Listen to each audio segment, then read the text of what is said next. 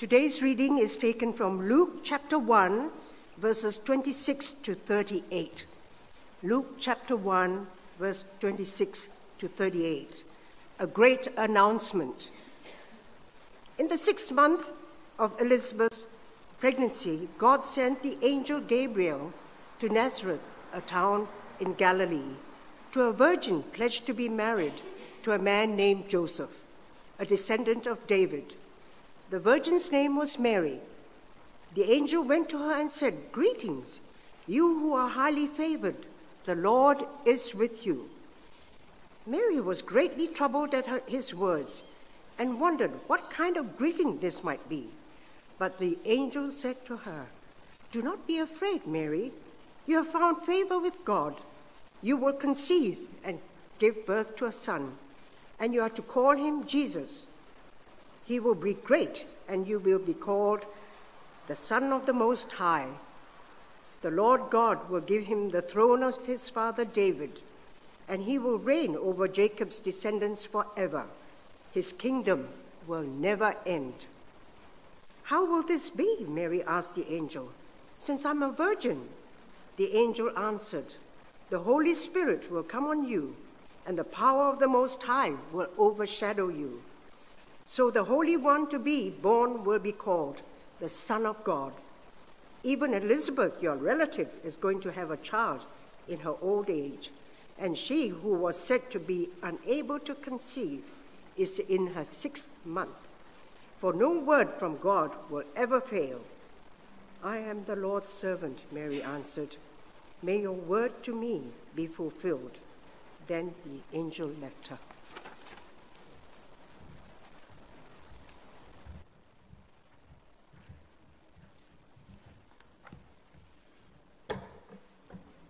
Just before I begin the sermon, I'll just let you know for your prayers, Robin was here today, but Robin's been sick for all of this week, and she's probably working at 50% at the moment, just enough energy to be here to do what she's done today, help us set up yesterday. Liambo has COVID. His wife had COVID. He got it yesterday, so he won't be in our Chinese ministry, and I think he was putting a talk on MP3 yesterday and sent it through to someone with his croaky voice so they could play it this afternoon. So just be conscious that the pastoral team, as well as members of our congregation, are all impacted by illness, COVID and other things at this time as well. But the theme today is the great announcement, and they're not great announcements, they're sad announcements, but you've probably made a lot of announcements in your life. Some of mine are, for example, I became a Christian, or we're getting married, or the Baptist Union is willing to ordain me. Never lived that down, those poor people. It's a girl. It's a girl. It's a girl. It's a granddaughter. We're going to Naui. She's getting married. We're off to Europe.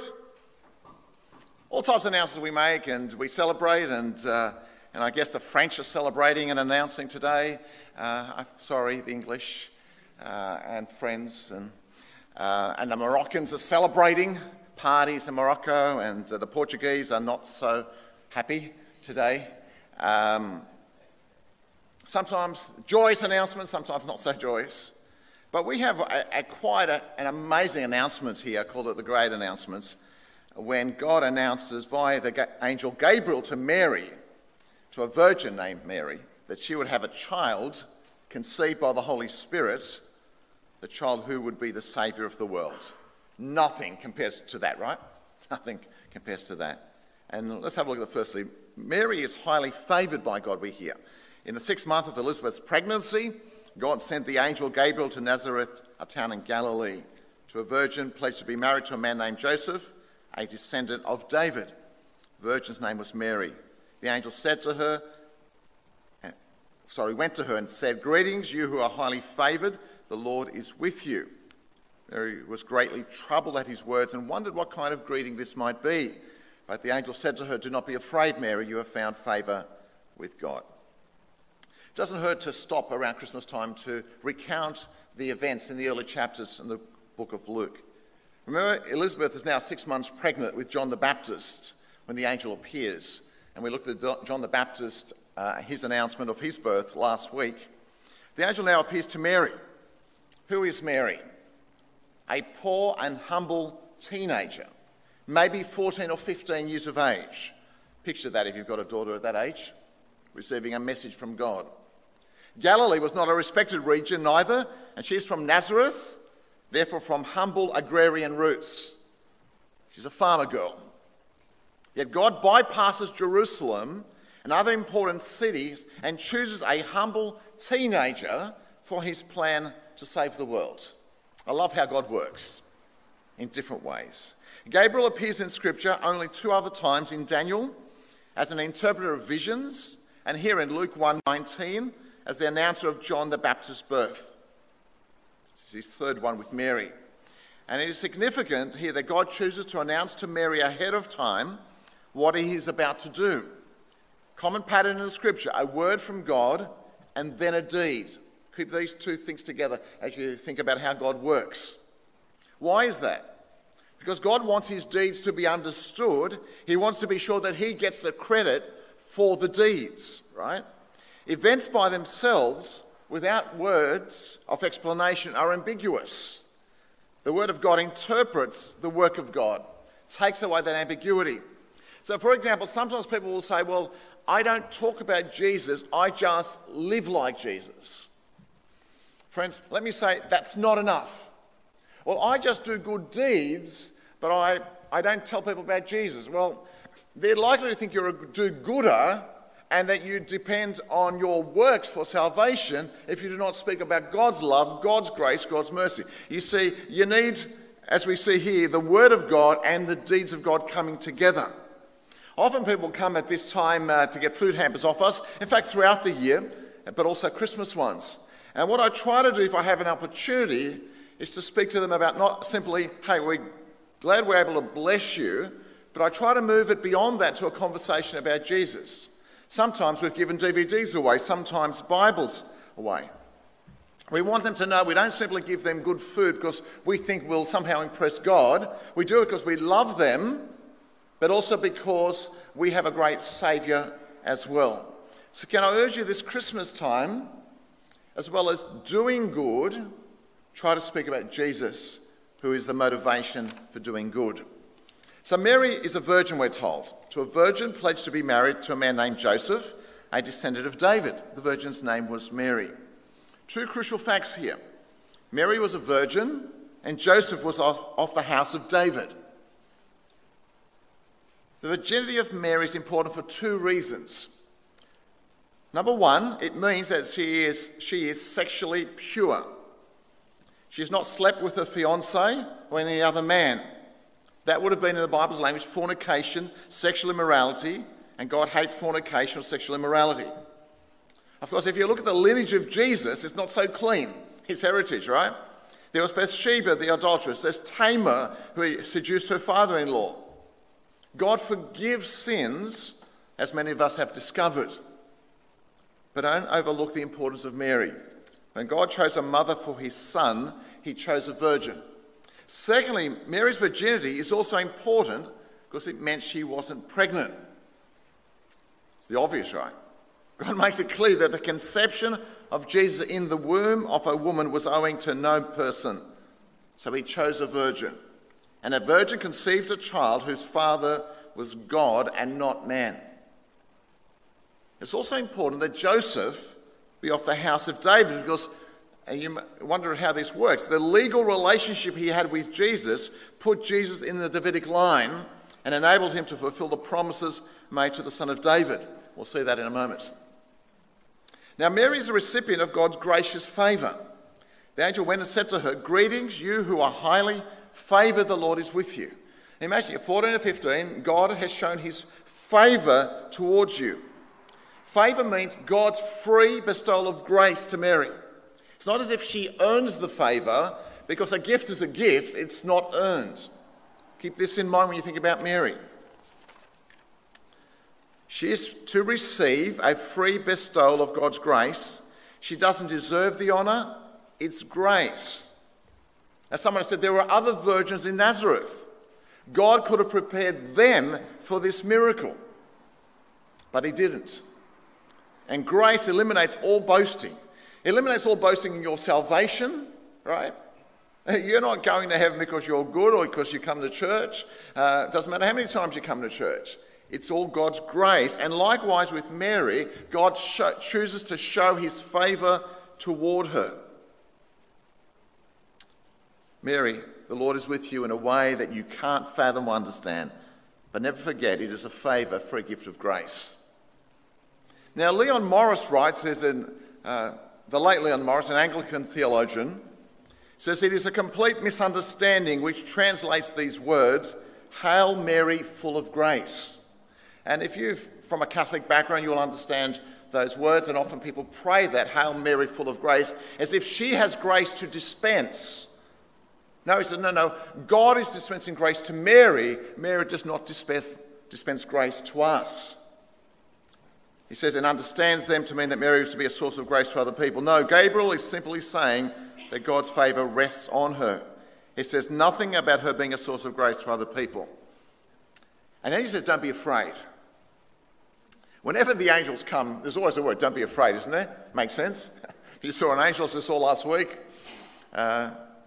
Nice encouragement. But Mary was greatly troubled at his words and wondered what kind of greeting this might be. She doesn't understand what it means to have a heavenly visitor at this stage. 14, 15 years of age she is, and an angel speaks to her. I read the story of a little boy once. Was afraid of the dark and afraid of storms. And one night during a thunderstorm, his mother asked him to go out to the back porch and get the broom. Picture this, it's dark, it's storming, go out the back porch, pick up the broom. The boy started to go, but when he turned on the light, it was burnt out. Between the dark and the storm outside, he wasn't sure he wanted to go out there. He ran back in, told his mum, well, Mum, his mother said, you don't have to be afraid. God's right there with you, and God's not going to let anything happen to you. God's everywhere. Okay, Mum. Boy looked at his mum a second time and then asked, are you sure, Mum? If I go out in the dark and the storm, God's there. Are you sure? Mum said, it'll be fine. God is there. God is everywhere. He'll look after you. Filled with his mum's assurance, he mustered up his courage, decided to go and get the broom. He was getting ready to step out the back porch. There he was, when all of a sudden lightning flashed and a huge clap of thunder rolled all around. The boy froze. His eyes as big as dinner plates. Then he hollered, God, if you're really out there, hand me the broom. We all have fears, don't we? Telling that story freaks me out because I grew up in a family where we had an outside toilet. 3 o'clock in the morning, as an 8-year-old, you walk through the dark house and unlock the door and you look outside. The wind is blowing through the trees. There are ghosts everywhere. You run to the toilet, quickly shut the door. Don't look behind you in case there's someone there, and get in and lock the door behind you and hope no one has walked in. I understand that. It's bringing my trauma back. But we all have fears, don't we? Sometimes it's because of small things or world events or COVID or war. Or maybe we've lost our job or there's been a sudden diagnosis of cancer, unexpected. And your life has now completely been transformed. Fear is a very real part of life. But I think Gabriel's message to Mary is one of the messages of Christmas to us too. One of the messages of the Messiah, don't be afraid. God's got Mary under control. God has a plan. And friends, for us as followers of the Lord Jesus, he has a plan for our lives. To work all things for the good of his people who've been called according to his name. To prepare us for eternity, to make us like Jesus. Don't be afraid, trust him, no matter what you're going through. Do not be afraid, Mary, you have found favour with God. I love that again. You have found favour with God. You have found grace. Mary, God's got you. Trust him. And it's all about Jesus, the promised son. Verses 31 to 33. You will conceive and give birth to a son. You are to call him Jesus. He will be great and will be called Son of the Most High. The Lord God will give him the throne of his father David, and he will reign over Jacob's descendants forever. His kingdom will never end.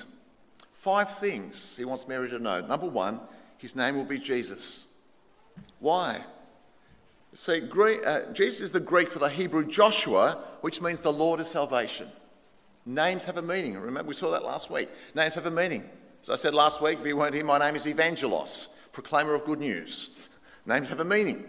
He is the name. The Lord is salvation. He is a saviour, a deliverer. And his saving work will take place on the cross. But he will be great. Jesus is great. He is very great. He's greater than King Charles. I had to change that. You always think of the Queen, right? It's no longer the Queen. Greater than King Charles, Vladimir Putin, Joe Biden, or Anthony Albanese. He's greater than Messi or Ronaldo. Ronaldo's gone. Messi's still in with a chance. And you may not know, but for those who are into football, this morning, the French striker who scored the second goal, Olivier Giroud, is an evangelical Christian. And he would say, and I've read some of his testimony, he says, Jesus is the most important person in the world. He knows Jesus is far greater than him. No one can compare with his greatness. Gabriel says he will be called the Son of the Most High. I love the fact that it's the demons in Luke 8:28 who cry out to Jesus, "What have you to do with me, Jesus, Son of the Most High? I beseech you, do not torment me." Even the demons recognise that he is the Son of the Most High in a unique way. We're all sons of God in one sense, but he is Son of the Most High in this unique way as the Son of God. And Gabriel says the Lord will give him the throne of his father David.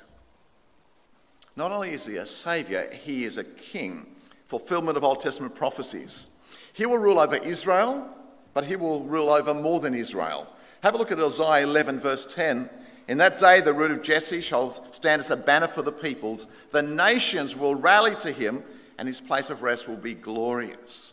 See, beyond, as a king, the nations will come. Mary's son will someday rule the world, a light for revelation to the Gentiles, and for the glory to your people Israel, a king over all the nations. Friends, that's why we reach out to our neighbours, whatever culture they come from. That's why as you look around this congregation, we're a multicultural, multinational congregation, because we come from all nations of the earth into this land, and God calls us brothers or sons and daughters, and we become brothers and sisters. We reach people of all backgrounds, of all experience, from the Indigenous people of Australia to the ones who've maybe just come. Some fellow visited last week and said, "I've been in Australia for 2 weeks." Whoever you are, wherever you come from, you're welcome into the people of God. And that's why we send missionaries out to the ends of the earth, to Central Asia, to Lebanon, to Thailand, to Southeast Asia, to North Africa, and to Europe. Because the nations need to come to worship Christ. What a wonderful word to Mary. And he will reign over Jacob's descendants forever. His kingdom will never end. Who's ruling in Sydney, Australia today at 10:05? Let me tell you who's ruling at 10:05 in Sydney today. Jesus is ruling. King of Kings, Lord of Lords.